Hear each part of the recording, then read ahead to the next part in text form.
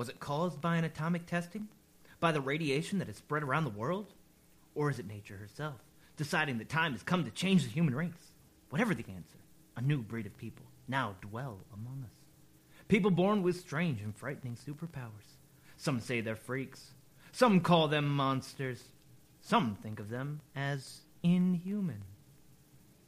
But all over the planet, they are known and feared as mutants.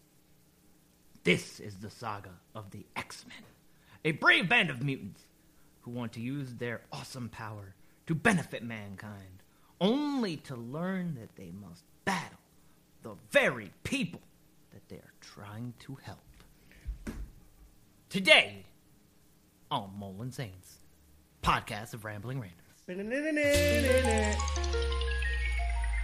What do we know? What do we know? If I know what we know, then I can tell you what we know, and if someone else knows, okay? I mean, it's just... I'm just gotta be more specific. The how is simple enough. It's the why that troubles me. Welcome to the Thunderdome. Say what again? Say what again? I dare you. I double dare you, motherfucker. Say what one more goddamn time.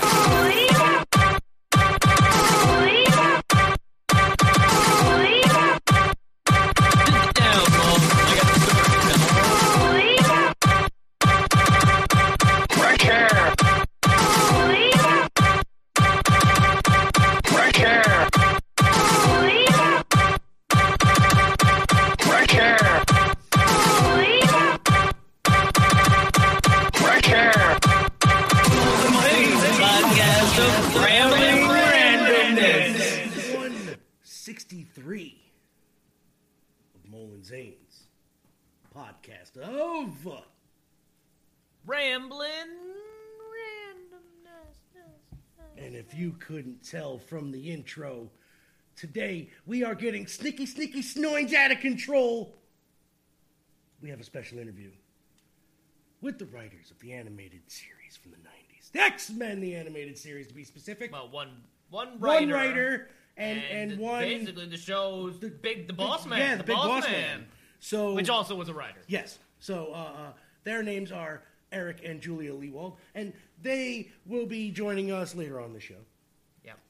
Yep, they will be. And they'll be talking to us about all things X-Men, the animated series, and this fabulous book. X-Men, the animated series. This fabulous art book. And making of the animated series itself, the new book out. And I must say, there's another book out there? There is. It was a prequel, technically. Let me get the exact title. I don't want to mess it up. Previously on X-Men, the animated series, yes. Yes. Also by Eric Leewald. I did, before our interview, I had no idea. Yes, I just found out literally... I did not know. Yesterday, I believe? Yes. I found out yesterday, and I was glad he, actually brought it up, because that was going to be one of the things that I did bring up.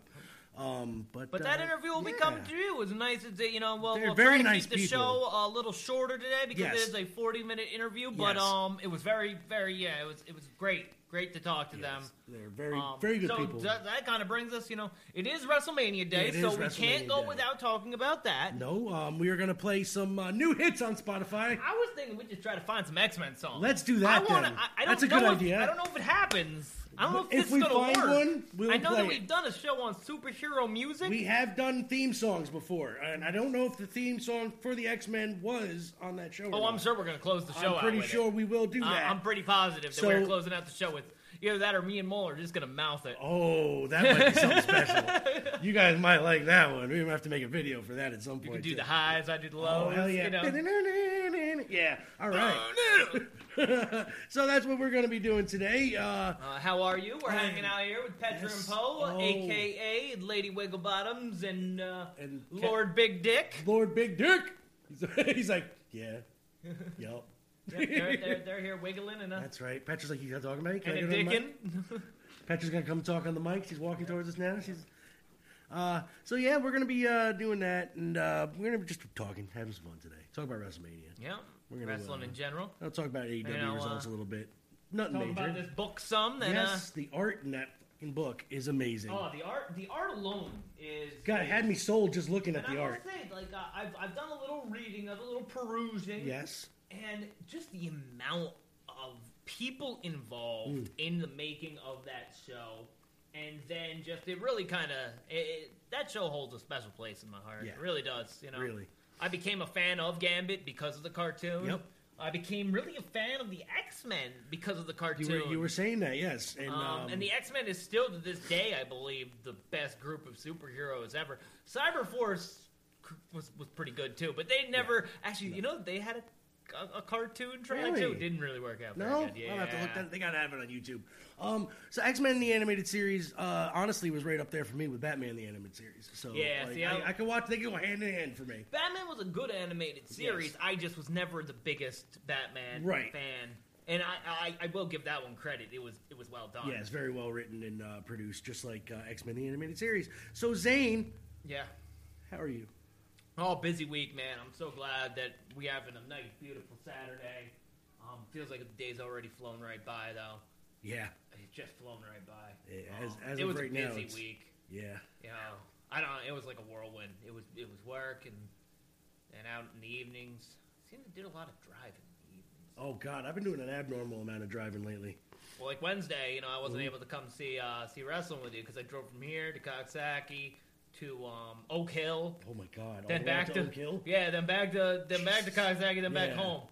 It's like an hour and a half trip. Yeah, or like, yeah. you know, Oak Hill's a good 20 minutes from your house. Period. Like 15 Oak Hill's minutes. not bad. Like here to Oak Hill, not bad. But yeah, no, but from Here to Coxsackie, then to Oak Hill is Right, yeah. that's even that's Coxsackie to Oak Hill is like a 20-minute mile drive. And that's taking back roads. But no, it's just 81. Yeah, just right up there, right? 81. Shoot you right there. Yep. And then they cut over on 22, I guess. Yes, 22. So, That's how my week was, though. Yeah. Anything special come out of it? I'm gonna get my shot next week. yeah. And honestly, I'm surprised. If nobody is more surprised that Zane is getting vaccinated Right? on Monday more than Zane is. well, the thing It's is, really though- only because, like, somebody sent us a link. Right. And I'm like, oh, well, it's that Johnson & Johnson. And you know me, the less the better. Yep. Anything I have to do. Yeah. And my job actually has what's called VPO. That's vaccination personal time off. Word, It's so you actually can take- VTO. So you take like a day off, go get No, shot. no, I get 2 hours. 2 hours of paid time. Mighty white of them. No, but that's not even part of my PTO Yeah, time. yeah. That's just like, oh yeah, you can take 2 hours. We'll pay you to Go go get get that vaccinated. shot. Well, actually, that's smart on their end. Yeah. That, Yeah, you so, know. so I'm gonna go get my shot at the old Best Buy. Oh Which shit! I guess Best Buy ain't a thing anymore. Not really. At least not in Kingston. No, I guess it's not a thing anymore. But so now they're giving shots in the Yeah. Best Buy. No, see, I'm gonna have to get mine. I wonder if they got any product left in there. I don't know. I'm That's getting like- mine at the pharmacy next to my doctor's office in Coxsackie. So Yeah. Kelly's. yeah, I like Kelly's Yeah. Pharmacy. definitely a good spot. Me and the old lady got to get that. The kids are gonna be getting them all next year before they go to school anyway. So It's still true that only Pfizer is approved for children. yeah, and I don't trust that one yet. The years of fucking. I don't even trust the Johnson & Johnson, but I'm getting it because kind of have to. If we want to do anything this summer that involves making money in groups of people. So that's what we're doing today, people. We're talking. We're going to be talking about X-Men. We're going to be talking to Eric and Julia. Yep, No, we're going to play some music. we do that. We do that, and, And you we know what? play it off of Spotify now. We do. I was listening to some Spotify this week, and you know what I was trying to do? I was trying to find a good random playlist. Right. Mm. And I was looking. Where I can was you- searching for a good random playlist. See. And you know what? I don't know why it says downloading, but it says that it's downloading. You are songs. downloading songs. What songs are you downloading? I don't know, but 659 of them to be exact. Hey, And, that's great. I could not find a more random playlist than the Mole and Zane's podcast of Rambling Randoms That is playlist. a pretty random playlist. Now, I don't know if that name is just too long because I put in random playlist and I got a bunch of shit. And there was a good playlist. I found a good playlist. It wasn't very random, but it had some great music on Okay. it. Had some music that I really wasn't too keen on. Right. But I really enjoyed it. Okay. But most of these random playlists are the same type of fucking music. Yeah. Now, these same type of music don't seem too random to me, my friend. No. I think a random playlist needs to have some Tina Turner, followed by some Slipknot, followed by some Be Real, Followed by some Moana theme song. followed by some Moana theme song, followed by some Grizz. Word. You know, Followed by some John Denver. There you go. Yep. Then to top it all off with a little bit of A$AP Rock right next to Tom Petty. Word. And then throwing some TLC right in the middle. Throw some TLC, and for good measure, I think we got some ICP in there I think somewhere. a little bit. Just a IC. little bit. Next Just to that a Britney smidgen. Spears, right? Just right next to Britney Spears and the crash test dummies. That's right. No other playlist is more random. I say it's official now. Until I find a more random playlist, the most random playlist on the Spotify is ours. The Mole and Zane's Podcast of Rambling Randomness playlist. Direct link in the bio of this show, wherever you find it. Oh, speaking of that, you can find it at the website that we have, www.digitalzoneent.com. That is www.digitalzoneent.com. And until the end of the month, head on over to 80stees.com and get yourself 11% off anything at their store with the promo code Digital Zone. One word, Digital Zone. So I just typed in X-Men, and of course there's some songs here. Now I don't really know what any of these are, but I see a couple names on here. I see some orchestral versions of the theme. Yep. Now we're not looking for theme songs. No, though. we want music from X-Men. Yeah, like the movies or the show, or do they have just instrumentals? That's what I want to know. I'm getting lovins by the Pogue Dog. See, now I'm thinking Chief Keef knows something about the X-Men. You think Chief Keef? I think Chief Keef was a fan. Oh. So that's my first song. We got Chief Keef, X-Men. Word. Cyclops. Oh, it's Cyclops. I'm going Cyclops. I'm going Cyclops. Let's get it. Cyclops, nigga. Let's get it. Cyclops, nigga. Cyclops, Wolverine, Storm, Magneto, pull up like Professor X, and I got my great jeans on. I ride up like Iceman, I hop out like Sabretooth, I come through like Rollins. Boy, I ain't finna play with you. X-Men, I think I'm with X-Men, I think I'm with the X-Men. I'm a X-Men member. Nigga, I'm a X-Men member. Since you blue, you can be Raven Mystique. This bitch told how she's licking on me. Bitch, I'm pyro, the fajita on me. Can't trust a bitch, she do you like Jubilee. I don't care if she's fine as Jean Grey. I know she got that kitty pride, but she gon' let me bang. That bitch is a lady Deathstrike. You should know X-Men like left, right. Cyclops, Wolverine, Storm, Magneto, pull up like Professor X, and I got my great jeans on. I ride up like Iceman, I hop out like Sabretooth, I come through like Rollins. Boy, I ain't finna play with you. X-Men, I think I'm with X-Men, I think I'm with the X-Men. I'm a X-Men member. Nigga, I'm a X-Men member. Bitch say that she bad, I'm like, stop it. That's like saying Batman versus Robin. I know we talking X-Men, but I'ma switch it over. I pulled up laughing like Joker, yo bitch, she's doing yoga. I know that I'm a X-Men, and but my car got a Batman fender. That bitch, I been hit that man. I got her in my car and she hopping out like she got some Batman in her. I come through, come, yeah, like Goku. I'm flexing like Gohan at a damn photo shoot. If I turn to Piccolo, you tofu.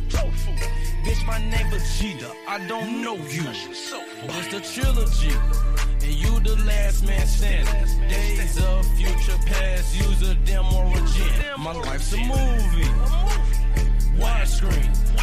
I think I got an X on my timepiece.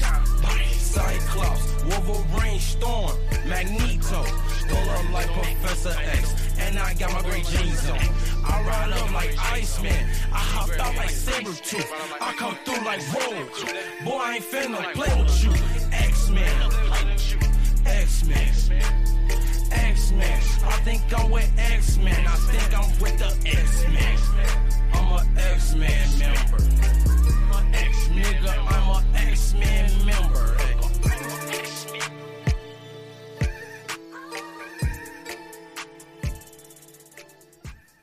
Wolverine, Gambit, Iceman, Archangel, Jean All right, Grey. yeah, that song was terrible. That But was to Mole's credit, before the lyrics even started, he was like singing the song like he knew it, and then he was like, "Man, I could write this song," and then it started, and it was like exactly what he was saying. See, I told you. Won't lie, that was pretty bad. That Chief was- Keef, Chief, yeah, God. ode to X-Men, but put a little thought into it next time.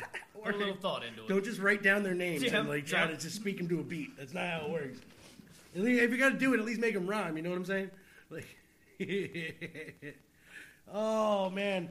So Zane, we're trying to keep this show a little short today. So let's talk about this book real quick while we're Yeah, man, this book right here, we got it. It's a big book. big. We got some weight to Got some girth to it. it. Yes. You can get it at all your local retailers. You can see what it looks like too if you go to the YouTube channel. Yep, after this yep. goes up. And costs you about $26. Yes. It's got $50 on the cover, but we're gonna say it's about $25. And this book has got some artwork in it, baby. I would pay $25 just for the cover art. Quite frankly. The cover art alone, man. The back cover art's even better than I the want a front cover poster of art, the back man. cover art. That's Because what the I want. back cover's got a Sentinel, Apocalypse, Mr. Sinister, Sabretooth. Omega Red, Juggernaut. Juggernaut, bitch, Mystique, Magneto, and Sauron. Sauron. That's right. Pterodactyl Man. Yeah, with the psychic abilities. Yeah. Never understood why Pterodactyl Man had psychic, psychic abilities, abilities, yeah. but he did. But he rocked And it. you know what? That don't matter. Nope. But going through this book, the artwork alone in it, it's got well over 200 panels in it from the show.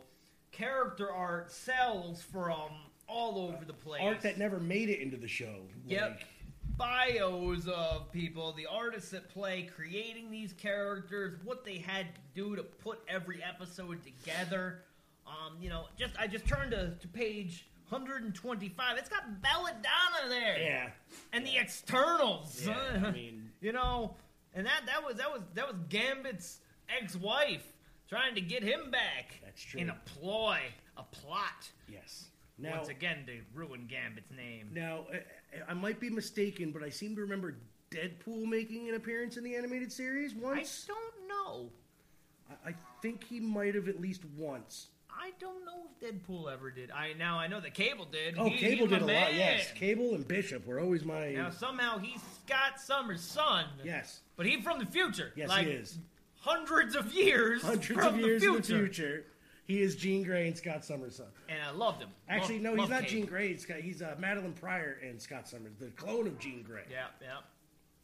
But I just turned to a page here. We have a Cable soldier, a Cable soldier, a Cable soldier, War Machine, Nick Fury, not the Samuel L. Jackson Nick Fury. No, the David Hasselhoff. Nick Fury. Yeah, the Dave Hasselhoff. Classic Blob. Oh. Him and Pyro were always a couple of my favorite villains out of that show. They always they're- had like that Beavis and Butthead type act together, like just But they were great side villains Yeah. that could get you in a pickle real quick, but you knew they were going to get beaten. Yeah. And And Pyro took Wolverine's Australian accent, by the way, from the pilot episode. He took it and he ran with it. we had Mutant Miss Marvel. Yes, that's the one Rogue took her powers from. Yep. Yes. Yep, just Carol turn to the Danvers. page, man. We got Jean Grey on here. We got Baby Beast. Ah, Yeah. baby bombastic beast. Got Carly. You know what You they know, say Teen about Beast. you know what they say about Beast people in with big feet. 15s with his father. 13-year-old Beast with his friend. Yep. You know. You know what they say about beasts with big feet, right? They can swing from trees. That's Yep. what it is. Long Shot, Dazzler. Long Shot. That's the one I was trying to remember. And in the comic books, he only had 3 fingers on each hand, but here they show him with 4. Right? Well, in 3 the drawing. fingers in the thumb. 3 and a thumb, but he looked like this in the comic books, like his 2 Well, fingers. it and says, his- yes. He only has 3 fingers. yeah, he looked like Nightcrawler's hand, basically, is what he had hands like. Yeah, I liked Long Shot. He was always pretty cool. Yeah, he was. He came from the Mojoverse, which was always one of my favorite story arcs from them. I must say, in the new Deadpool movie, they kind of take Domino and give her Long Shot's powers. They somehow. do. Yes, they do. She was lucky, but not Not Long like Shot that. lucky. No. She Like was more Long of a- Shot, his mutant ability was luck. Yeah, she was more of just a straight up mercenary, basically. Yeah. But they definitely combined Longshot and Domino. In that movie. Man. We got Punisher on here, man. The Mojo verse when they went there. That was one of my favorites. Kazar, Amphibious, when they Timorous. when they went to the mutant plant or island there, Krakoa or whatever it was, or The Savage Land. Savage Land. That's the one. Yeah. Where's Krakoa? Krakoa is the I got that confused. It's a new mutant island that they put together. Okay. Yeah. Oh yeah. See, I'm man.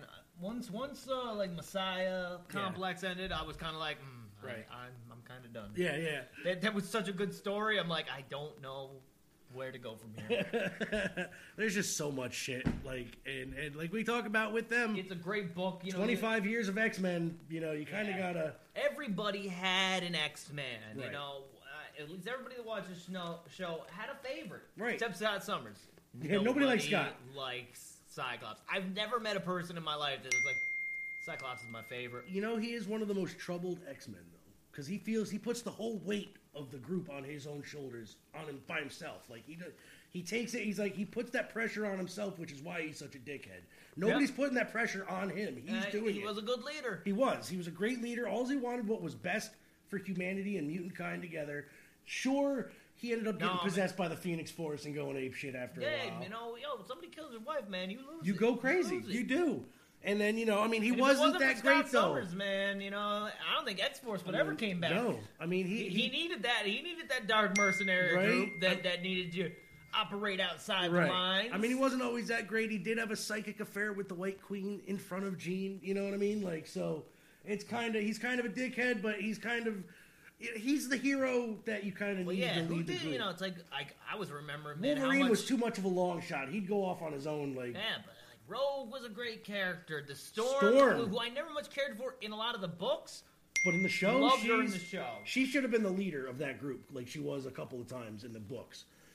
If Scott ever went rogue in the Jean Grey, her character really, developed over the show. She got a personality. She wasn't just like the fucking girl of the group. Yeah, like Jubilee, Bishop, who they have on the cover here, who really wasn't an X-Man, but... Well, he was, but he wasn't. Yeah. He was, like, in the future X-Man, and then when he came back to the past, they let him join for a while, until he left again. But Bishop was one of those characters that could leave and come back whenever he wanted to. You know what I mean? He was like Forge. You never see Forge. What a great name. Right? You never see him until there's a computer problem. You know what he could do? He could forge things. That's right. Plus, he was a good hacker. Yeah. So, let's keep the show going. Let's get another song here, man. And then we'll come back and we'll talk some wrestling real quick. Let's see. Let's put in the name Wolverine. Oh, shizzle. Look, Marvel's Wolverine podcast. No, that's... The Lost Trail. Huh. Wolverine Blues. What if you type in Marv? No, Wolverine. You want Dazzler? Oh, God. Your pick. There's probably a fucking disco song out there about Dazzler. Dazzler. That was a legit Marvel and crossover with songs for Dazzler. Top Golf? Dazzler? Dirty Dazzler? Dirty Dazzler. Bobby Dazzler? You know what? I think we're going to extend this to names of X-Men and songs. Yeah. Who do you want, man? Fuck we it. got Two Nights Dazzler? Let's do Pop Goth. Pop Golf Dazzler. Let's try that. Oh, whoops. That was not the right song. That's not the one. Go back. Here we go. There it is. Pop. There it is.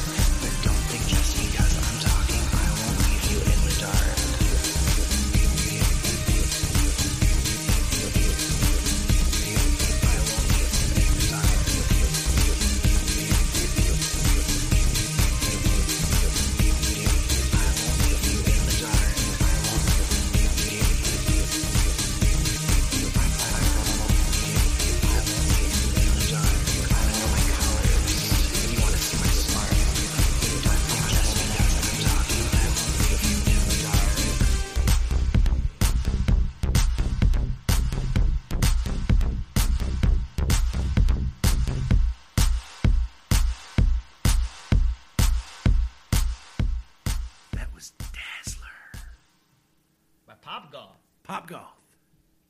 And speaking of Pop Goth, Darby Allin was on AEW this week. AEW, that means we must be right into what's going on in the world of wrestling. That is very true. And we're going to keep this nice and brief because, we got some wrestling to watch later, and we got an interview coming up right after wrestling.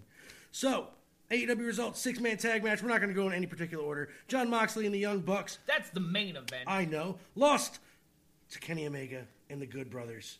Via some shenanigans, because the Young Bucks are now with the Good Brothers and Kenny Omega. They turned on Mox. Yes, they did. What do you think? It was so dumb. I knew it was coming. So dumb. I knew it was coming, because Matt Jackson is a horrible actor. Yeah, like, honestly, why did he, like, if you were going to do it, just turn. Right, they should have turned months ago. He was like, I can't hit Kenny. Yeah. I can't do it. Yeah, man. He's like, this is too tough for me. He's a friend of mine. And Nick's like, I'll do whatever you do. Fucking do it. Just tell me what we're doing. Yeah. It was just, like, honestly, if I was Nick, I would have been like, I'll kick him in the face. You know? Fuck. I mean, like, he's kicked us this whole match. They're beating the shit out of each other. But you can't super kick him? Yeah, but you can't super kick him. God forbid you super kick him, because that will end it. You can't pull no V-trigger out on him. No elite. Can't do that. Trigger. So Tama Tonga, the New Japan Real Bullet Club people are teasing now, since that door is open, that Moxley could use a little backup against the Elite Bullet Club faction. TNT Championship match. What actually wasn't a bad match. No, JD Drake has actually proven himself to me. He's a fat Arn Anderson, and I love it. JD Drake versus Darby Allin. JD Drake lost, of course, but with a good match. It was a very good match. Competitive. Darby let JD get a whole bunch of shit in. Yeah, honestly, he was controlling most of the match. Then at the end, he hits him with the code red. The code red and the fucking coffin drop. That was a good code red off the top. Very good. I think he should have ended the match right there. Yeah, that coffin drop had no fucking bearing on it whatsoever. He does a code red basically right off the top rope, and I was like, ooh, that was all right. I think now he does that stupid coffin drop because they make him do it. You know what I mean? Like, they're like, no, you have to do the coffin drop at the end. No reason. Darby Allin kept his belt. Ty Conti versus the Bunny. Ty Conti picks up the win. Good match. Yes. Good match. It was fun. Was. The Best Friends interrupt Death Triangle, setting up a match with them. Really? I didn't see that. I did not see that part. Because Phoenix and them, remember, attacked Orange Cassidy and them way back about a year ago? Oh, Jesus. Yeah. No, Orange Cassidy apparently does not forget things. So that's why they're doing it. Hangman Page with the big win over Max Caster of the Acclaimed. It was a good match. They tried the shenanigans with the boombox and stuff, but Page wasn't having that shit. So I'm guessing he jumped over the rope. Oh, he did. He did a little flippy do and a buckshot. Yep. Big old Jurassic Express win over Bear Country. It was a fairly good match. A little slippy up, honestly, I really wasn't. I didn't see the Bear Country that you've told me about. Not in this match. I didn't either. I was actually a little. I'm starting to believe that it's Luchasaurus' fault. It could be. I still see Jungle Boy as being a future champion. Yep. Kid's got everything. He's won't being lie held. There. He's won't lie there. Kid's great. He is being honestly held back by Luchasaurus in that group. I'm great to be in a group, but they should not be focusing on tag teaming. They should let Jungle Boy be Jungle Boy. Mm-hmm. Luchasaurus team up with Marco Stunt. He ain't doing anything. Let them fucking do it. It's not like you're going to get a tag title. That's what I'm saying. It's not going to happen, Basically, guys. that's what I was trying to get at. Bear Country in this match will have the belts before Jurassic Express. I'm letting you know that right now. Then the Inner Circle decided they want to come back and return. As faces. As faces. They come back. They talk Which about they the good technically stuff. They were faces anyway. already. Everybody sang Jericho's song. I become man. Yeah. And that led to them calling out the Pineapple, the Pinnacle, for a blood and guts match that we were supposed to get last year versus the Elite and the Inner Circle, but that never happened, which is their version of the War Games. That's what it is. Iron Mike Tyson decided to come back after, a whole bunch of shenanigans, and now he's with Jeff Jarrett for reasons. You said Jeff Jarrett. That's what I meant. Jeff Jarrett. You said Jeff Jarrett again. I did. Chris Jericho. Wow. Might as well be Jeff Jarrett. Wow. No. What? Jeff Jarrett will not let anybody get over on him, That's true. And the man is somehow a superhuman. That's true. While Jericho lets anybody that he believes should get over on him. But he will rarely take the pin. he will let his partners, if he's going to lose, take the pin. And but when it comes to the big match, Jericho usually is up on top. That's just the way they've been booking him. That's the way I've, he could fuck around and lose like 3 matches in a row on like Dynamite, like say as a group. But that pay-per-view comes by, he ain't losing that match. He's lost. How many did he lose pay-per-view wise? His I'm last actually one. curious because I'm not even actually So sure. he was his last pay-per-view appearance was with MJF. Right. I know when he lost the belt was on pay-per-view. He took the pin too, didn't he? I don't think he let I don't think MJF took it. I think Did Jericho take the pin? Jericho took it. Maybe he did. All right, maybe I'm wrong. did. I'm gonna eat those words then. Whatever. And then Orange Cassidy Well, yeah, but that was after into a vat of orange juice. Yeah, that was after a bunch of I never saw that match, and I'm Yeah. glad I didn't. Yeah, Honestly, that I heard was- it was kind of garbage. Jericho's matches. and Like then he's he hitting took a lately. pin to Orange Cassidy. Yeah, he did take a straight pin. You're right. Yep, He straight did. pin. Straight pin to Orange Cassidy and Paige. And before that, though, he Lost to Paige though, and Paige was the guy they're supposed to be. Or he won Paige. and he was Yeah, supposed to yeah, be. Paige is the guy they're supposed to be pushing. and Moxley. And Mox. Well, yeah, but he did win over Moxley once, though, didn't he? No, Moxley's undefeated. That's right. Oh, that's right. You're right. Yeah, Moxley Moxley is still. You know what? Take what I said about Jericho and put it on Moxley. Yeah. There you go. There you go. That's better. That's better. that. We'll do. I'm gonna do Somehow, that. Moxley, I think I finally saw Moxley take his first fucking pin ever, and it was from one Magic Killer. Yeah. One Magic Killer puts him down. Yeah, and I'm not even. I'm not gonna count that match as a loss because that wasn't a clean loss. Yeah, but I was So- like, I just think that's the first time I've seen him actually get pinned. Yeah. And like the match where I thought where there was a possibility because Pac hasn't been pinned either, and he's like, "Nah, I'm leaving." Pac's like, I'm going home for a couple months. I'll be back. Yeah. And then when I come back, I ain't losing either. I ain't losing either. He's like, Penta, you're gonna take the fall. Yeah, Penta takes all the balls. now. Phoenix is like, I ain't taking the fall. Yeah. Phoenix is like, I'll kill myself first. Yeah, word. I'll jump out this bitch right now. Break my fucking neck. All right, that was AEW. So next week is We got a great match next week. yes. Tag team titles are on the That line. is the tag team titles on the line. Death yes. Parallel Lines against the Rockers. Yes, the Rockers can't beat the Rockers. It's gonna be a great match. Sean and Marty are in their prime right now. Yeah, I really hope that I don't see them losing the belts yet, No. but I would love it. Yeah. I would love it. They don't need them. Nope. Never. I don't think there's plenty of tag teams, honestly, that need that belt. That can Yeah, use but I that don't see a push. tag team that really isn't a tag team winning it. That's true. Like You I know, just don't see I want- Pac and Phoenix No. being the team because they're it's- not really a tag team. it's- I love them together, Yeah, but they're not a tag team. tag team. As much as I want best friends to win the belts, they're not going to win them anytime soon. See, best friends deserve them. They do. They're the first fucking tag team basically they signed, other than the Bucks, of course. But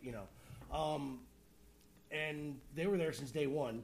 I would also like to see Proud powerful. Yeah, that's exactly what I was going to say.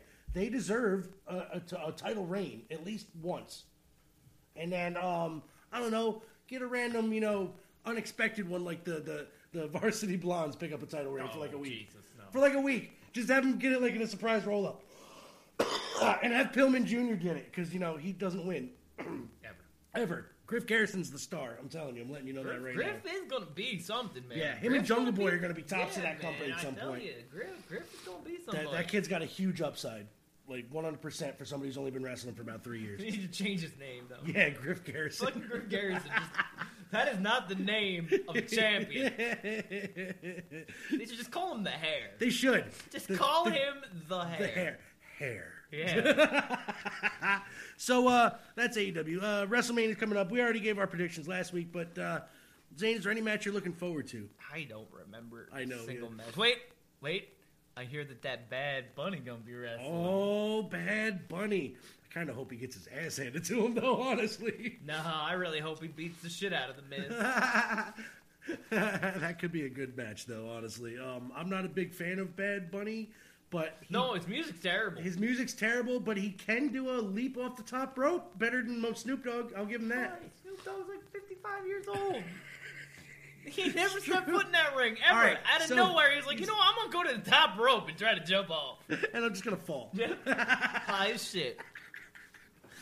So, Oh, I do have one update, though. In the Asuka versus Rhea Ripley match for the Raw Women's Championship, I do believe, and this is just a wild speculation, Becky Lynch has been training for a comeback, and she did not technically lose that belt to Asuka. She handed it over to her. I think she might make her comeback tonight. I think so. And interrupt that match so she can get that title shot against Asuka to get her belt back. No, I think You think Rhea's going to hold? You think Rhea's going to get it? And then she'll make a return saying, "That's my belt." That's also possible. But I think in some way, shape, or form, Becky Lynch is coming back. Yeah, I think she'll come back right after the match is over, and after Rhea Ripley gets the win. As soon as she gets up that win? As soon as she gets that win. Normally, I would say she's going to show up on the following Raw, but not this time. I think she's going to make that WrestleMania It's a Mania moment. It's a Mania moment, Yep. goddammit. And they need all the moments they can get this year, like last year. You know what I mean? It's terrible. It is, and I don't know. I can't. They didn't even put Edge on the cover. No, I think they're gonna have another. You think that new Orton and Fiend match is gonna be another cinematic match? Yes. Yeah, you think it's gonna be another? I hope so. Firefly Funhouse style. I hope so, because that was great with Cena. Yeah. That Firefly Funhouse match with Cena was the shit. And now that they got Alexa Bliss playing like Sister Abigail, basically, that was the best cinematic match done to do. Yeah, with all his flashback of characters, like when he went back to the prototype and fucking, that was great. I want to see Randy Orton go back to when he was, doing the old O thing, like his Uncle Barry O, when he come out like fucking that shitty ass theme music before he was a legend killer. So, and the Viper. And the Viper, yeah. So let's and the next big thing. And that's right. Him and Brock Lesnar had that title, didn't they? Let's see. So yeah, that's basically all the updates I wanted on wrestling. Zane, is there anything you wanted to? Nope. No. Let's get to Go Edge. Yes, go Champion. Edge. So right now we are going to kick it over to our little interview that we had just had with Eric and Julia Lewald, and they're going to be talking about the X-Men animated series and the art and making of the animated series book. Very interesting stuff. These people are very nice. Them tell you. We will. All about and, it. Thank you, Eric. Thank you, Julia. Thank you so much. Once again. And so here we go. And ladies and gentlemen and our listeners, we have today on our show two people whom we may not have known existed as children or preteens, but had a tremendous influence on our lives nonetheless. If you were a fan of X-Men the Animated Series, then you're a fan of our guests. Writers of said series and the book X-Men, the Art and Making of the Animated Series, Eric and Julia Lewald. How are you guys today? Doing well. Thank you so much for inviting us on. Yeah, thanks, Paul. No, thank you guys so much.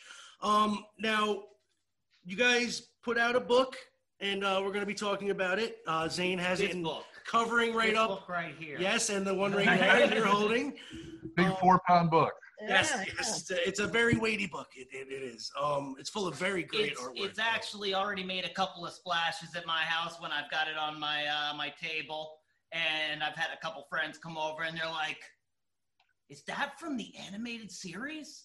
And they were like, "I'm like, yeah." They're like, "Man, that show on Saturday morning, it made me keep watching it because." It was one of the first Saturday morning cartoons that kept continuity going. Yeah.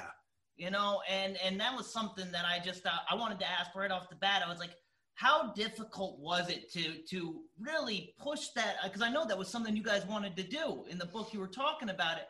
How was that difficult trying to push that through? Saban and all the other executives to not just have a cookie cutter new episode every week.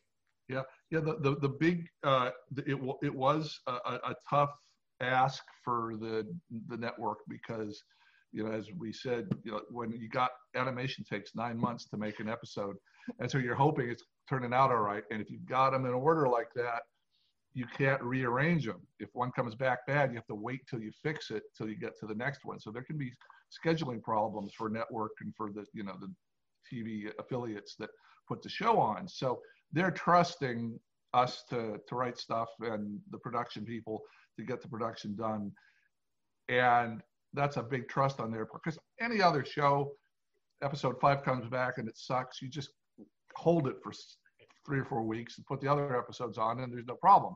But if you, like most good TV shows, if you're doing them in order, then you got to just stop and wait for to get things ready. And they took that risk, and it cost them some money to delay, you know, when we started the show.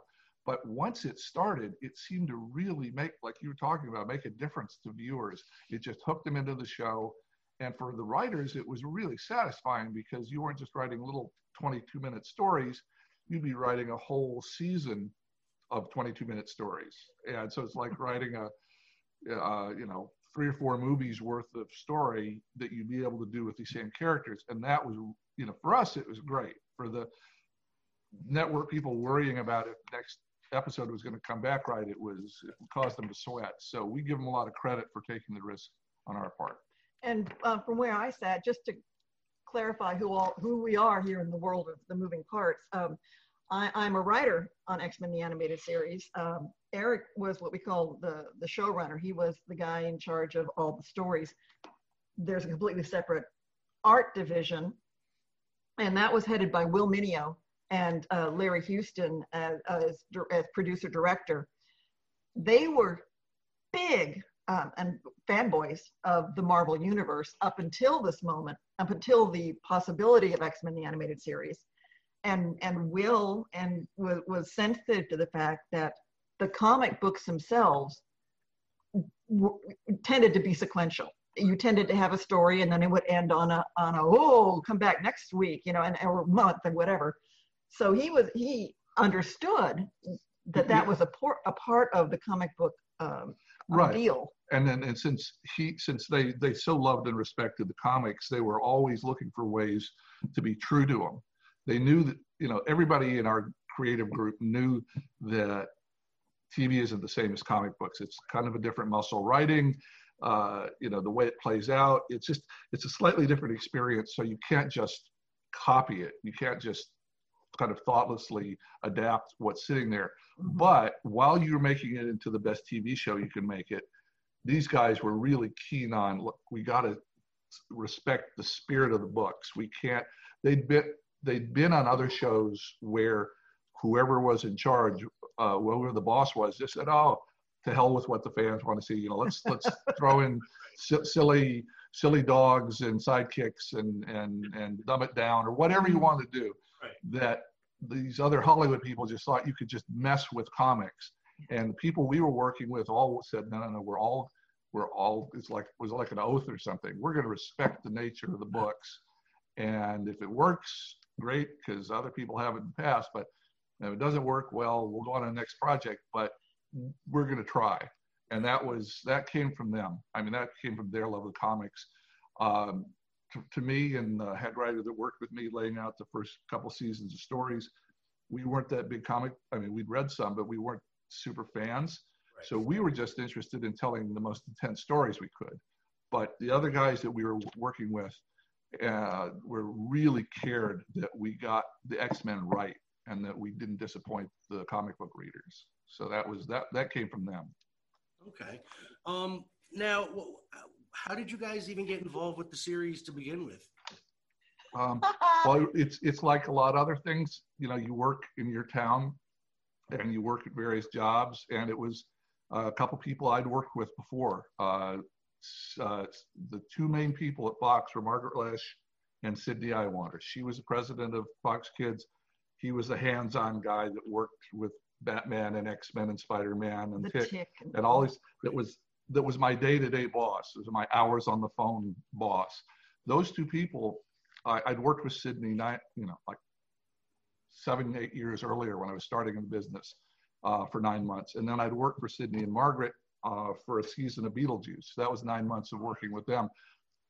So in effect, they, people I'd worked with before thought I was appropriate, as the right tool for the job. That was it. Context is that Beetlejuice had been on ABC, am I right? Back in the day, let's go way back, 3 major networks, Saturday morning, grab your cereal, sit in front of the TV. It was either ABC, NBC, or CBS. And in 1990, Fox entered the broadcast sphere saying, we're going to become a network. Yeah. And they like the big 3. And they had to take a few things from other networks. They had to use some old cartoons. For a couple of years, they had to kind of gear up to getting their signature stuff up. But one of the things they were able to do was buy the rights to Beetlejuice, this ongoing successful show from ABC, and play it. And they said, well, we want to make it distinctive from the ABC version. Let's make it older and edgier and, 22-minute stories rather than 11. So I did one episode for them to show them that I thought I had a feel for it. And they said, yeah, how would you like to do this last season for us? And as a story editor. So I was able to prove myself to Margaret, to the people at Fox, that, okay, this guy, whatever his taste is, and there are different people they could have picked with, different tastes or strengths. At least he's a professional. At least we know he's gonna get the stuff done. Right. So on time. Yeah. Yeah, And- and you mentioned it early on in the book that you were going to be working on, and take no offense to, Attack on Killer Tomatoes. Mhm. That was it. The Which would have been fine. I would have been in for that. I would have come up with the most intense adult killer tomato stories I could manage. So, well, me personally, I'm just glad that you ended up where you guys did. Well, and we had met, Eric and I had met at the good old Disney Afternoon, which was just a few years old at that point, or actually had just begun at that stage. That was my first job in animation, my dream job, just to get into Hollywood somehow, some way. And you had come from Hanna-Barbera to Disney Afternoon. And so we each met each other there as writers on Chip 'n Dale's Rescue Rangers, Goof Troop, Tailspin. Darkwing Duck. That's my group. Yeah, Darkwing Duck, that whole, like that. that whole thing. And then after 3 years, everyone enters the happy-go-lucky freelance market. Yeah, Disney kind of figured out that, wait a minute, we got these 50 writers on staff. We don't have to do this. We can save a lot of money. Just let them move all out to be freelancers. The gig economy. Yeah. We were way ahead of the curve. So but it was a great fun time over there. A lot of lifelong friends made at Disney. A lot of them ended up writing for X-Men the Animated Series. Yeah. Mm-hmm. Now a lot of the ideas for the show you guys pulled pretty much directly from the comics, like the Days of Future Past timeline. There you go, story arc. Were there any story arcs that you guys didn't get to make that you would have liked to have gotten done if the show kept going? There were, since we were, I was kind of the cart before the horse. I was assigned to do this, and I had to quickly learn what 25 years of X-Men comics had been all about. Because let's remember that too. This didn't start with X-Men the Animated Series. There was, like you said, 25 years of comic books that had themselves evolved tremendously over time. But I didn't go into the series with any like, oh God, I got to tell that arc of stories, right? I so was in love with issue 274 of Uncanny X-Men. I didn't have any of that. Right. So I was just looking to dig out the coolest stuff I could find from there. And so I wasn't really left with with anything that by 1997 when we finished, it was more like each time we got assigned more episodes, like, okay, we've told 60 stories, are there fresh new things we can think of for Wolverine? Or have we done everything that we can think of? Or is it going to get old? That happens to TV shows. Sometimes in the 6th, 7th season, they start losing their steam and they get repetitive. And that's a tough challenge. And so it gets harder to come up with new stuff. But as far as having, I know there were artists and writers that were big X-Men fans that had stuff that they wanted to get on, that say they tried and we pitch it and it wouldn't go over it. Or somebody said, well, this might have been a good comic, but it just doesn't feel right for a TV show. So there were people among our creative group that had stuff they really wanted to get on that didn't make it, but not for me. And I don't think certainly for Julia. Now, let me jump in here and remind you that when you got the call and got the gig, there wasn't a lot of confidence that X-Men was going to be a success. In fact, there was more confidence that it was going to be a failure. So you were hired for 13 episodes, and those first 13, that first season, those were the 13 stories that you and Mark Edens had sort of penciled out as being, these are the stories, if we're going to tell this world, that we want to tell, to set up this world in these 13 stories. And at the end of the first season, Jean and Scott are having a moment, and it's a wonderful moment, and you would hoped that you would start if the second season happened. There was something that we got rid of that was going to be the big part of the second season when Scott proposes at the end of the 13th episode, at the end of the first season. She says yes, they're going to get married, and so we started writing up the second season with them married and her 7 months pregnant and running around kicking ass with a huge baby bump, and then having a double mutant child. So we had written that stuff up just as this would be a cool thing to do with them. We ended up with them saying they're going to get married. Well, let's see what happens with it, right, and play that out. And that didn't go over very well. No. So, we just had executives just pull us aside to look. 12-year-old boys are the core of our audience. They don't want to see their mother up there 7 months pregnant, kicking, Apocalypse's ass. In spandex. So that was our naive ambition to do that, to make pregnancy a central part of being an X-Men.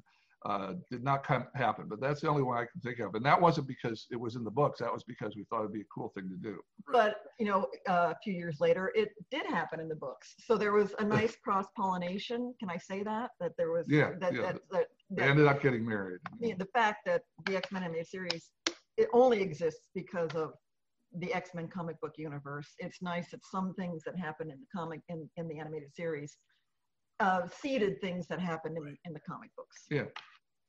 It was, and I also loved how your creative team was able to take, a story arc and, make it your own and use multiple story arcs and infuse it into one.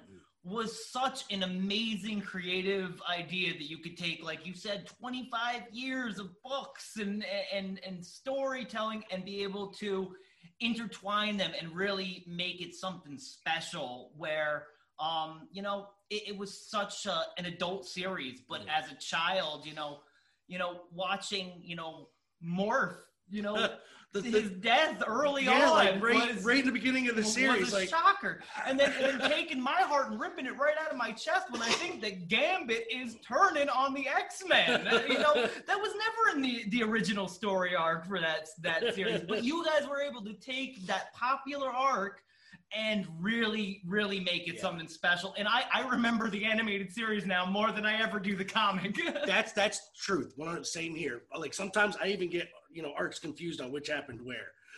So I'm like, I have to think about did that happen on the show or did that happen in the comic real quick? Hold on. That's how great it was. You guys are, that's how great it was. I do have one question, and Dane and I were talking before. The initial roster of the show, you decided to pick. Well, it kind of was originally from Jim Lee. It was from Jim Lee's, right? Yeah. So you guys chose. All right, she's got mixed, mixed ratings from people. Jubilee. Yeah. How did you guys? I want to say, writing the character? Like, was she somebody that you guys had a hand in choosing for the show, or was it? Yeah, at the beginning, there was decided that they picked 4 or 5 of the main characters, and these are all basically 30-year-old adults. Wolverine and Jean. Wolverine and Scott, and Gambit was a new guy that Marvel was high on, so he's going to put in Rogue. Storm.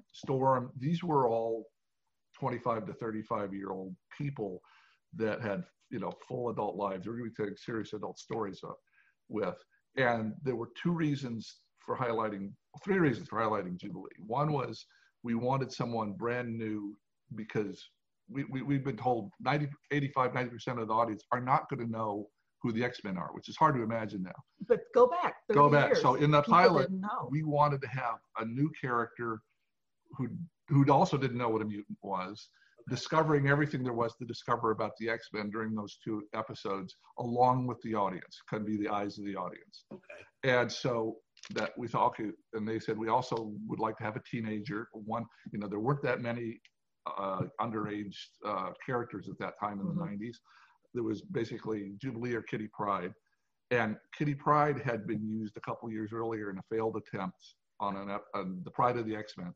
Right. Right. And that, Hollywood is merciless that way. To them, it's just, oh, well, we tried Kitty Pryde. She's a failure. Well, so honestly, I think Wolverine being Australian that made that. Yeah. Well, yeah. There are many that. If you want to talk about that, we got that. We can tell you about that now. Kitty. It wasn't Kitty's fault, but right. Kitty took the blame, and so it was kind of a no-brainer to Marvel and to Fox and everybody there. Okay, you need a teenager. Let's make it Jubilee. She's somebody new. She's somebody that Marvel's high on. So she wasn't.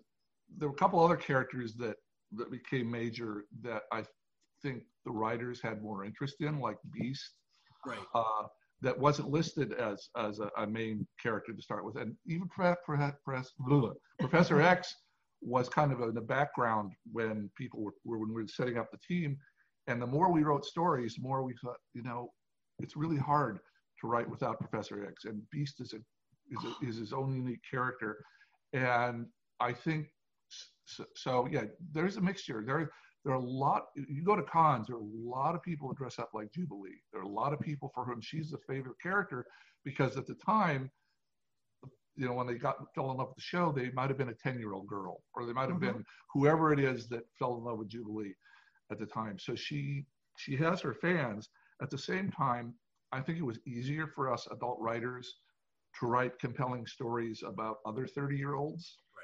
And so that we got a little sloppy, and that we didn't do as much. We didn't service her as much. We didn't provide her with as in-depth storytelling as I think we could have. Looking back, it's one of my regrets. But I also want to say we have to remember, X-Men the Animated Series was a Saturday morning cartoon. We love to look back and remember the stories we were able to tell, the real adult stuff that we didn't back away from. But putting a preteen in jeopardy is kind of one of those things you can't do on Saturday morning. You can do it to an adult. Sorry, Morph, but you can't do it to a young person. So that was part of the problem in servicing Jubilee story-wise. But that is how she got in. That is why she was there. Yeah. Now, just because you guys already touched on it, and I know it says it in the book that both of you guys loved writing Beast. And did you ever think while first writing him into the story that he was going to be such a pivotal character of, like you said, Julia, a Saturday morning cartoon? Right. Yeah. I got to look back and remember that he gets in the pilots, Night of the Sentinels, parts 1 and 2. He is captured, so he is taken off screen and put in jail.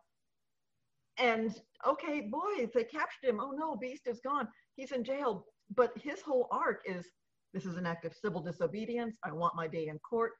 I'm going to make this happen. I'm going to make the case for how we can all get together and be happy with each other.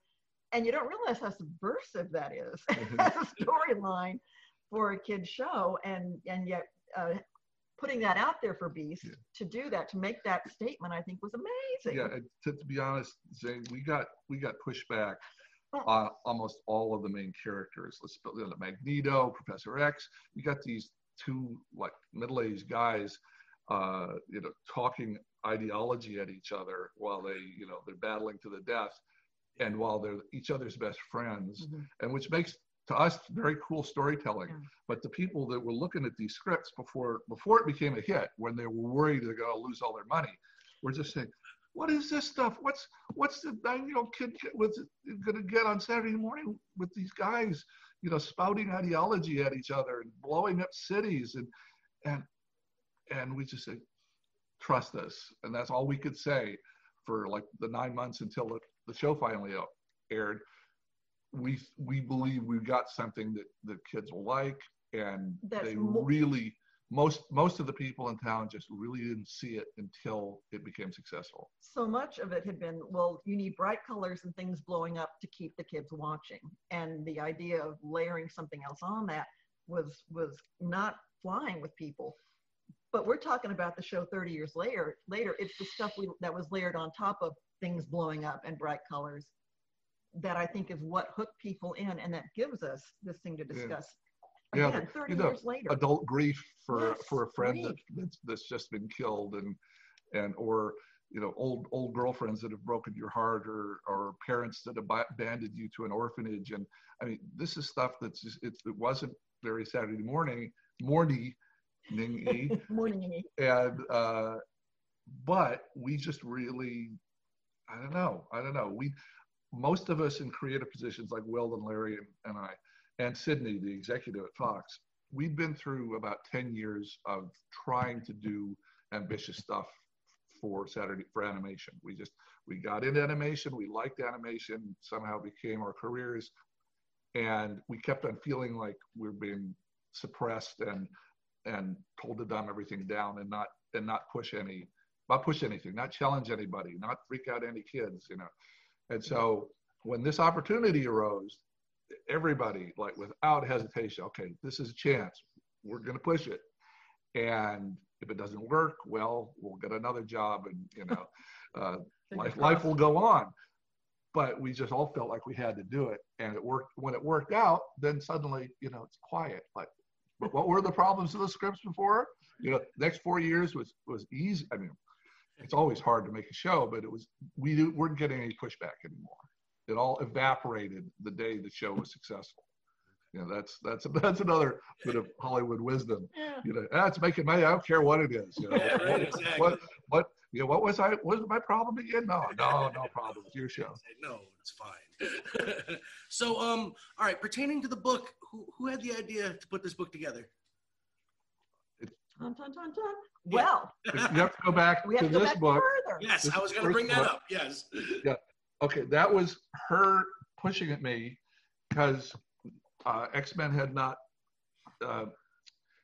It had been, the rights had been owned by Fox and Disney, different people, and so not Disney, not yet. Oh, well, yeah, Disney, yeah. But so in 2016, it was all over the map. Yeah, 2015 is about when I started writing on this, and we had all the scripts and all the storyboards and all the notes from everybody up above our garage where we keep stuff from the various shows we worked on. And she kept on saying, nobody's writing anything about this show. This is like a lot of people's favorite show. If we don't write something about it, nobody will. And we tried to call Marvel. They, nah, don't even talk to us. We don't own all the rights to it. Don't even bother. So at the time, we just put this together ourselves, found a small publisher out here in California, and interviewed everybody, all the cast and the crew. For the first time. The first time we spoke to the cast. There's, never communicated with them. All the, the guys that did Cal Dodd that did Wolverine, Laura Zahn, they'd done this thing that literally hundreds of millions of people had enjoyed worldwide. And nobody had ever called them to say, hey, I liked you as Wolverine, or I noticed you as Wolverine. They'd never been to a con. They'd never, and so we interviewed everybody. This book came out, and it was very satisfying to us because it's a really detailed history oral history of the show, of what the show was. And then we just kind of were going on with our lives and noticed that the rights were all coming back to Disney. So we got an email from a big shot from a big shot at Marvel. I thought, oh damn, they've seen the book and they're going to make us like shut down or something because we didn't get the rights to do it. And it was a reverse. This wonderful major guy from Marvel said, everybody at the office loves the book. Now that the rights are together, we want to do a coffee table art book. Awesome. So it was. And would you like to do it? Yeah. So that was. Sorry. Oh, I'm sorry. Sven Larson. Sven Larson at Marvel. Head of worldwide licensing. Worldwide licensing, which it was his credit for reaching out to and it would have gotten done with us or without us. This particular book, and they picked the publisher Abrams Books. Who just have done a phenomenal job. I'm glad you've got a copy there because I gotta say it's gorgeous. It's so great. I haven't, I've only gotten to read about 2 chapters of it so far. I've only had it for a week. But the artwork in it itself it just really brings me back. And I know that you guys lost it, like the show itself lost a ton of artwork. How That was my hard next was question, it yes. tracking all this artwork down? Yes. There are hundreds of characters in here that I was like, oh my God, they got Brainchild and Mojo, and you've got the alternate Rogue Universe characters in here. I was like, how did they do it? Once we communicated with Sven Larson and said, oh yeah, we would very much love doing this book with the support of Disney, with the support of Marvel. And then we looked at each other and said, oh my God, I was a writer on the show, you were the showrunner. We were not the artists. And it's been 25 years since things wrapped up. Golly, can we even find art out there? Yeah. So it became a real detective story for us. Yeah. We had Disney Marvel was aware of an agent's, a fine arts house here in Sherman Oaks, California, Van Eaton Galleries, who specialize in animation and specifically Disney, but animation cells. They put us in contact with them, and they were wonderful. Boy, they got some good half the cells in the book are from them. But that gives you an idea. There were hundreds of thousands of cells painted, hand painted, half painted back then. But when it was every 12th of a second was ink. Cells, and they were going overseas. Yeah, they're going to, and almost all of them, and then coming back. And and they are almost all gone. And so there may be a few hundred of them left out of the hundreds and hundreds of thousands. And this place had some of them. A couple producer friends of ours had. Larry Houston let us go through.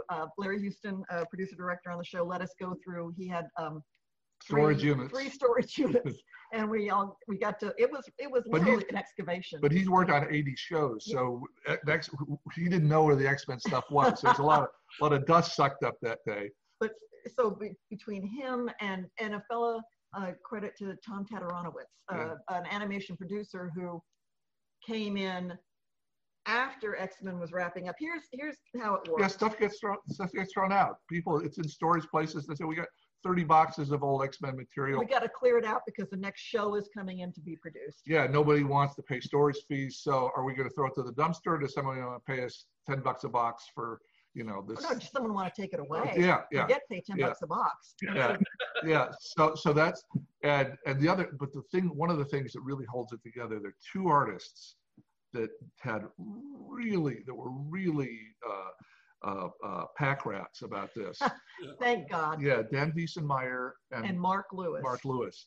And Mark Lewis did the cleanup on all the character designs from the 2nd season on. Yeah, and so from episode 14 through 76, Mark had every single one of them, in his files. And he had electronically and stored digitized them. And Dan did the same thing. And Dan was storyboard artist. So between them, we got model designs for every single character in every single episode. Those guys, without those guys, we would have been sunk. Right. So those 2 guys really helped us out on the character design. But the getting the actual cells was the beautiful cells that knock your eyes out. That was the hardest part. But what I also love going through it, and as you were mentioning there, the idea that being able to open the book and see some of those flashes, those Easter eggs that flew by when you're watching the show, going, wait a minute, was that? And we've got the art in here for that. You can, like you said, One Man's Worth. You've got that whole Ultraverse where they're all destroyed or damaged, and you just, oh my God, Gambit's missing an arm. That is so cool. Yeah, I was looking through it and I was like, is he missing? I was like, and then it came back to me and I was like, oh my gosh, he was. Yeah, just so you get a chance to sort of sit back and savor things with the art book here. And we're just couldn't be happier with how it turned out. Couldn't be more grateful for everyone who participated in it. And yeah. From what we've gotten to read so far, it's a really great put together book. Oh, thank you so much. Beautiful. And being that the world is opening back up, you taking it on the road anytime soon? Yeah, we'd love to. It was scheduled since it came out in October last year. It was scheduled to come out at the New York Comic Con. I'd never been to New York Comic Con. Yeah, we were gonna have a panel and a table, and we're going to be selling the books, and it was going to be a big announcement from Marvel saying, look what's come out here, premiering at New York Comic Con in October. And of course, couldn't do it. I don't know what New York's plans are for this fall, but at some point, we'll bring it there. Hey, campaign for us, gentlemen. Yeah. Say, we want Definitely campaign for you. Yeah. Because things looks like they're going to starting to open up at the end of the year. I know that's awful quick, and New York's having a rough time with COVID right now. But certainly by next year is the 30th anniversary of the series. So maybe we can play that up at some cons. Well, I tell you, after reading the book, it doesn't feel like it's been that long now. Right, exactly. It really doesn't. Right. And looking back on those after all these years later, how do you think that show stacks up against today's cartoons and stuff that are coming around? Well, your honest opinion, you feel free to shoot. Tell them they all suck now. I don't care. Yeah. There you go. Well, there's stuff. It went when we were doing that show. It was an expensive time. Disney was putting a lot of money into Disney Afternoon in around 1990. And then obviously Batman had huge, beautiful budgets. And there was a lot of competition in these big action shows. And even though X-Men was just like a medium level budget at that time, looking back, it's a pretty big budget. As we've been working like the 30 years since then, budgets have come down and animation has become simpler most of the time, but at the same time, there's some wonderful stuff like the Spider-Verse. That movie. God, that blew my mind. Spider. I thought that was the best Spider-Man movie of all the Spider-Man movies. I agree 100%. And so that shows you what can be done with animation. And Warner's has done a bunch of nice movies. The direct-to-home videos. Direct-to-home videos. Superman and Batman movies. Oh my God. Yeah, their animated series movies are very well done. Yeah. And then, so you can tell longer stories. You can tell 90-minute stories. That's really very, very cool. It was something I wish that we would have had access to. Or have access to now. But obviously Saturday mornings on. What did they call us? Yeah. Yeah. I mean, there's some very interestingly strange shows like Adventure Time and Rick and Morty that are just so imaginative. You just say, "Oh my God, that would have been fun to be in the middle of that room, hanging upside down high or whatever they were doing to get those stories." There have been some very cool and I thought Venture Brothers was amazing. That was great.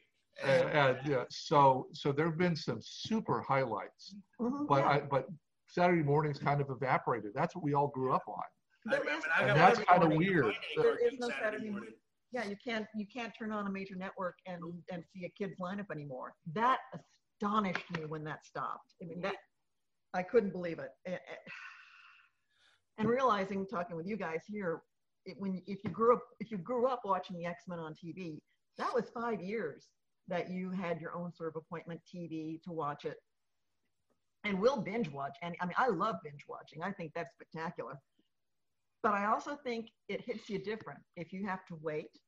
If you have to wait a week, if you have to wait a few months for the next season to start, you absorb it differently. It means something to you. In the schoolyard, after the new episode come out, that was the talk of the town on Monday morning. What happened in X-Men this week? That was water cooler talk at the school. That's exactly. It was, and you couldn't go online, and you couldn't go online at all. but there was no way to immediately get on your phone and go, did you see that? Did you see that? Was that who it was? Wait, oh no, they didn't do this. Oh wait, couldn't do it. Right. So it was very much a sort of personal reaction to the show back then that I think sometimes gets lost if someone just binges a thing. Yeah. Well, thank you guys for joining us. We've gotten almost 40 minutes out of this. Oh wow, they went by really fast. If you haven't done it yet, I'll let our listeners know. X-Men: The Art and Making of the Animated Series. You can get it at all your major retailers. It is phenomenal. Everywhere. Such a great book. The art is phenomenal. Yeah, the art alone. It's you didn't even have to put words in this, but the words have helped because the art alone is fabulous. I thank you guys so much for being part of it. You and hundreds upon hundreds of other people that made my childhood better. And, really it was the X-Men cartoon that got me become the big X-Men fan that I became today. And it's sad to say, but what some of happens in the X-Men Sense Center, I'm like, it ain't the cartoon. Yep. It doesn't compare. It don't compare. But thank you guys again so much. Do you guys want to give a shout out to where people can find you guys? Because you seem wonderful to talk to and very easily approachable. I'm sure you got some socials out there. I mean, they said yes to me, so they got to be some. That's true. If you say yes to this guy, then. We are working on our website. We do have a website. It's good old xmentas.com. Okay. We are on Facebook at X-Men TAS. We are on Instagram sometimes, and I am on Twitter every day, whether I should be or not, at X-Men TAS for X-Men the animated series. That's how I distinguish it from all the other X-Men stuff. So please find us, and with luck, we hope to get back out there and bring both books to folks. Man, we hadn't started the con circuit until about 2017 with Eric's book coming out. Yeah. We didn't know the kind of fan base there was for X-Men out there. And it has just been like a warm bath of love. And this last year's been a real rough one. We got getting that warm bath of love. Yeah, we got used to it. Meeting a couple hundred new people each weekend, once a month at a con, and somewhere, and now boom, it's all gone. Yeah. Well, hopefully it picks up again for you guys. And thank you so much again for coming on. We'd love to have you back at some time just to talk about your history and animation. And what you guys are doing today? What you guys up to? I'm sure you guys have been up to quite a bit since the show, and we would like to know. So that'd be great. Again, thank you guys so much, and have a great rest of your day. And thank you. Thanks, Paul. Thanks, Dave. Thank you. So Bye, guys. Bye. All right, we're back. Thank you, Eric and Julia. That was great. The book, X-Men, The Art and the Making of the Animated Series, is available wherever you can pick up books. From Abrams Books. Yes, you can. And it is roughly $25. Roughly. And it is roughly 25,000 pounds. It is it's a very large, book. Beautiful book. Large, and I wasn't lying when I said that I've had a couple people come into the house and be like, the heck is this? Yeah, it's a great tabletop book. Immediately we're looking through it going, yes. This is freaking cool. I'm going to have to pick me up for the future coffee table I'm going to have. I mean, I have one now, but I want one, in a new place. Anyway, so, Zane. What do they call them, coffee tables? Could you do more than just drink coffee on them? Yeah. Are they made from coffee beans? It's a coffee table. I'm going to call my coffee table Coffee Kingston, and it's going to be, Jamaican table, but it's not going to speak that way. You've had some troubling news from Base Nectar and sex trafficking, and Deshaun Watson putting his penis on everything. Everything. I've fallen deep into the QAnon documentary. Not that he believes it; he's just fallen into it watching HBO, yes, which is a very, very good documentary. Yes. I think it's a 4-part series. It's excellent to watch. What else has been going on? Oh, gosh. I can't. I really hope that this Base Nectar stuff is fake, not but it's not true. Because if that's the case, then I do have to remove my Base Nectar sticker from my car, because I in good health cannot promote. And I don't consider it sex trafficking. It's not really sex trafficking. But I can't. I'm not going to mince words here. It depends on how you spin it. Grooming women for sex. It depends on how you spin the words. Yeah. Yes. But grooming women for sex. Is that any better than sex trafficking? I'm not gonna play that argument, because I'm just not gonna do it. Right. You can't get into semantics on something like that. No, you can't. No. So that's a tough story to follow. Base Nectar has already dropped out of music. Yeah. He did it about a year ago, was not a good sign. No. But it was good for him, And honestly, he doesn't need to do it. I honestly still think that he'll probably release music eventually under a pseudonym. Dude, R. Kelly was doing it long after he pissed on people. So. Yeah. But that's a hard story to follow. Deshaun Watson, who if you don't know who he is, he's a quarterback for the Houston Texans, and he was upset with the Texans a couple months ago and was looking to be traded. And every team, literally, if your name wasn't Aaron Rodgers, a team was looking at you, you know, and teams were willing to give up a lot to get Deshaun Watson. Now I don't know if any team is going to touch him. Oh, shit. And that's unfortunate. He's a young, great superstar, was a face of the league, and now he's got like 20-some-odd women. You know, he's right up there with our good governor Green Goblin. And Florida Governor or Senator Matt Gaetz. Yeah, there's a lot of that shit going on right now. Then again, there's always been a lot of that shit going on. We're just reporting it now because we have online. Yeah. And cell phones, and you can take pictures of everybody now.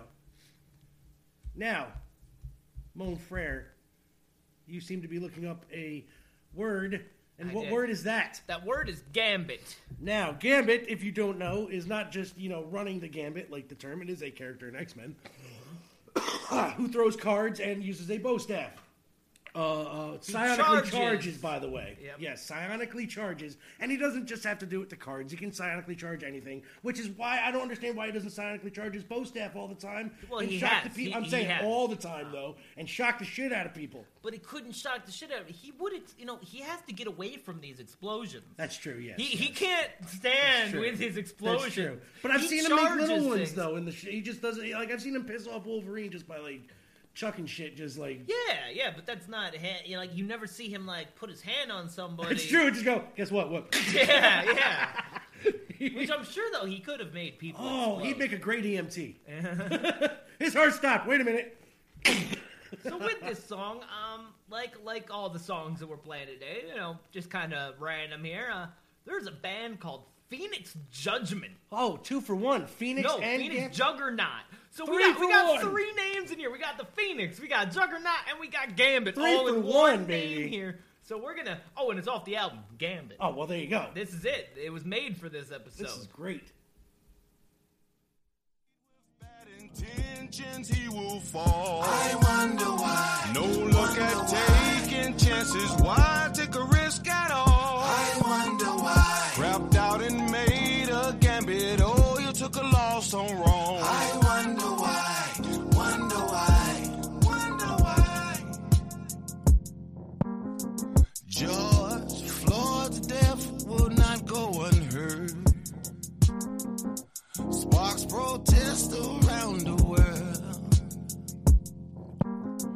The ground shook when Kaepernick took a knee. Seems like we finally got a word. I'm sending blessings to the ghetto, yeah. Light your candles around the world. Let's all move in syncrecy. All at once. Light the skies up like the sun. If a man lead with bad intentions, he will fall. I wonder why. No look at taking chances. Why take a risk at all? I wonder why. Wrapped out and made a gambit. Oh, you took a loss on wrong. I wonder why. Wonder why. Wonder why. Oh, lazy people.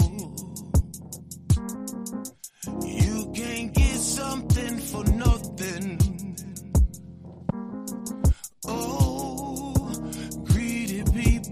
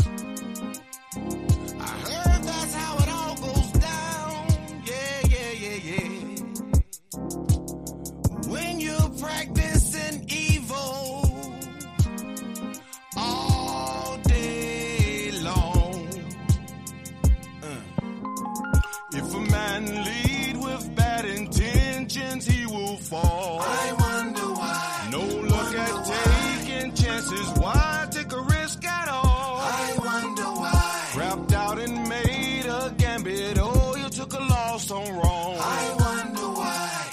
Wonder why. Wonder why.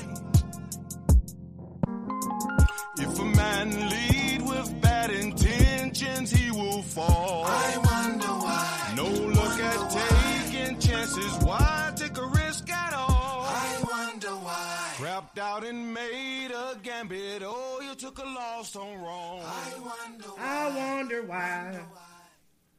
Oh, and we also got DMX. Yes, rest Who in just peace. did he die? Yeah. He did, huh? They took him off life support, huh? Yep. Yep. Just dropping his new album, Making Him Eternal. One of the greats now. Yep. You can't take nothing away from Crazy DMX. You can't. You know what, though? You gotta love him. I do love DMX's music and certain, he did a lot of he did a lot of things in life that were good, but he also was kind of messed up in the head, but that's not necessarily his fault. So... Yeah, man, but his first, 4-5 albums? Platinum. Were all phenomenal. Yeah. Like, from beginning to end, Yeah. every song on them is a freaking banger. Banger, yeah, every one of them. And then I think once you got to, like, Return of the Champ, where, like, Blood on My Blood Volume, 3 Yeah. or something like that, it started kind of falling off and getting a bit stale. But he's got a new album that just dropped. Yeah. Not bad, man. Yeah. He got a lot of collaborators He on rarely it. puts out a bad album. Well, he put out like 4 or 5 bad albums. Yeah, the majority of them were bad. There was like 1 or 2 good songs on each of those, but nothing. Yeah, but he will be missed. Yes. DMX was an amazing artist. Now on the other side of this, if it was just some normal person, all you would hear and that's all you would see would be crackhead, overdose, whatever. But since he's DMX, Craziest thoughts and story, prayers. man, is when he fucking basically hijacked a plane. Yeah. He Don't get it twisted. DMX was a crackhead. All right, people. His music was great, but he was a fucking crackhead. Sometimes in the funny way, sometimes not. But he was definitely a crackhead. But rest in peace, DMX.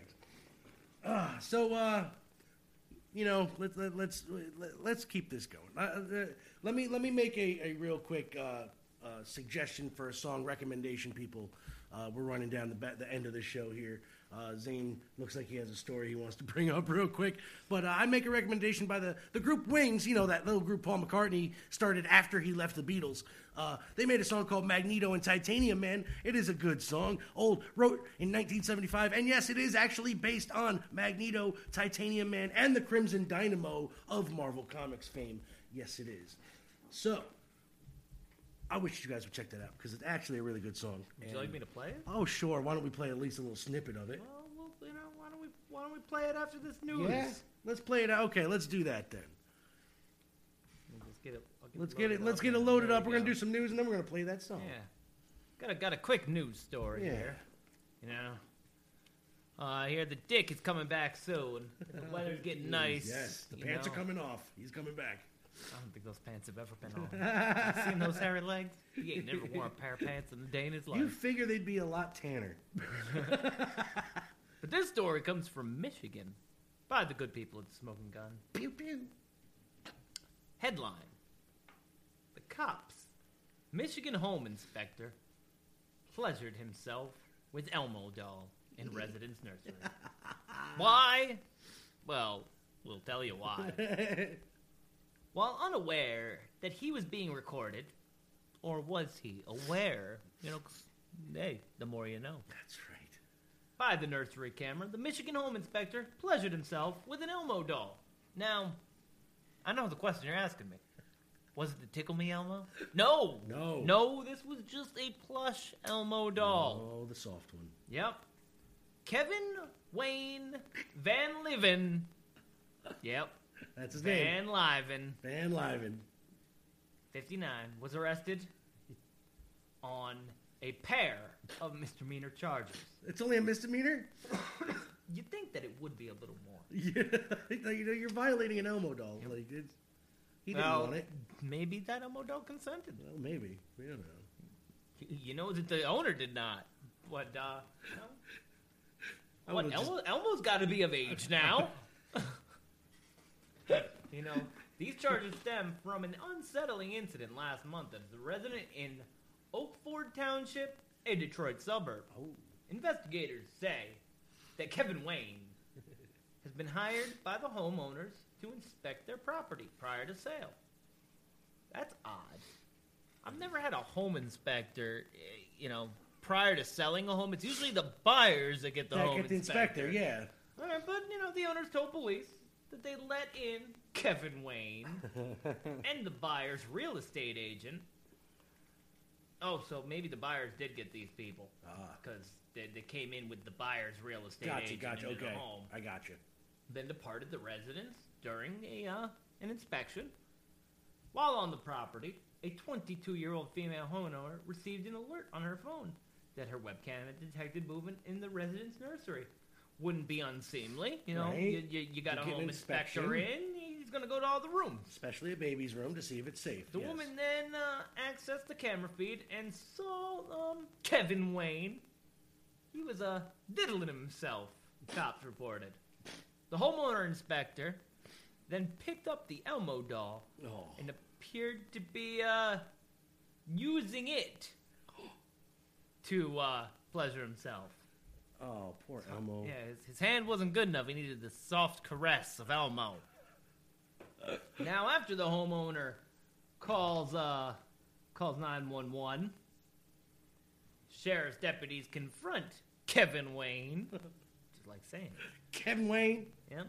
Who claimed to have only moved the doll to inspect an electrical outlet with his penis. Right. But when cops told him that there was a camera in there, Kevin Wayne reported, made incriminating statements, and apologized for his actions. I'm sorry I jizzed all over your Elmo doll. Yeah. You might want to get that washed.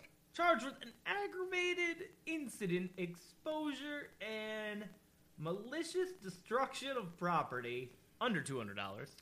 Yeah, he'd have been all online if I was that owner of that camera. Yeah. Look at this dirty fucker. Look at him. Fucking an Elmo doll. Well, he went to jail, where he's being held in lieu of $2,500 bond. Wow. The judge had directed, see, in Florida, he'd be walking the streets. Yeah, word. He'd be like, that's normal. It's Florida. That's normal. Yeah, it is what it is. Wow. Yeah. So that wasn't even in Florida, people. No, that's Michigan. Wow. So the cold winter there in Michigan gets very lonely, and sometimes Michigan, Elmo's around. You're giving Florida a run for its money. Let's not go on that path, shall we? Thank you. All right. Let's get this song, Magneto and Titanium Man by Paul McCartney and Wings. It's not Paul McCartney and Wings. It's just Wings. Oh, sorry. This is single just Wings. Still Paul McCartney.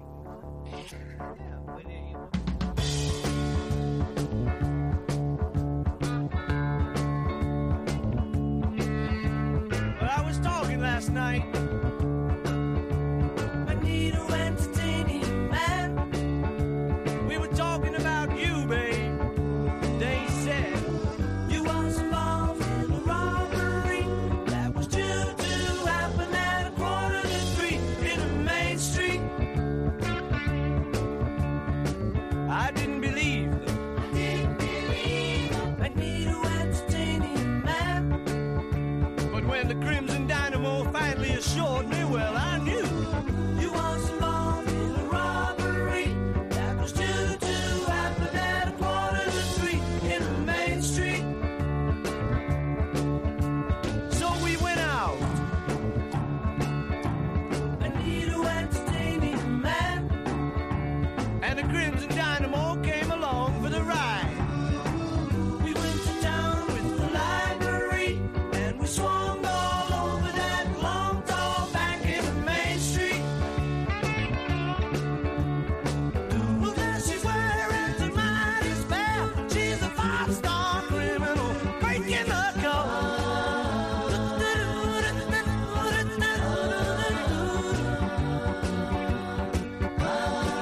Magneto said, now the time has come to gather our forces and run. Oh no, this can't be so. Then it occurred to me, you couldn't be back. Magneto was mad, Titanium too. And the Crimson Dynamo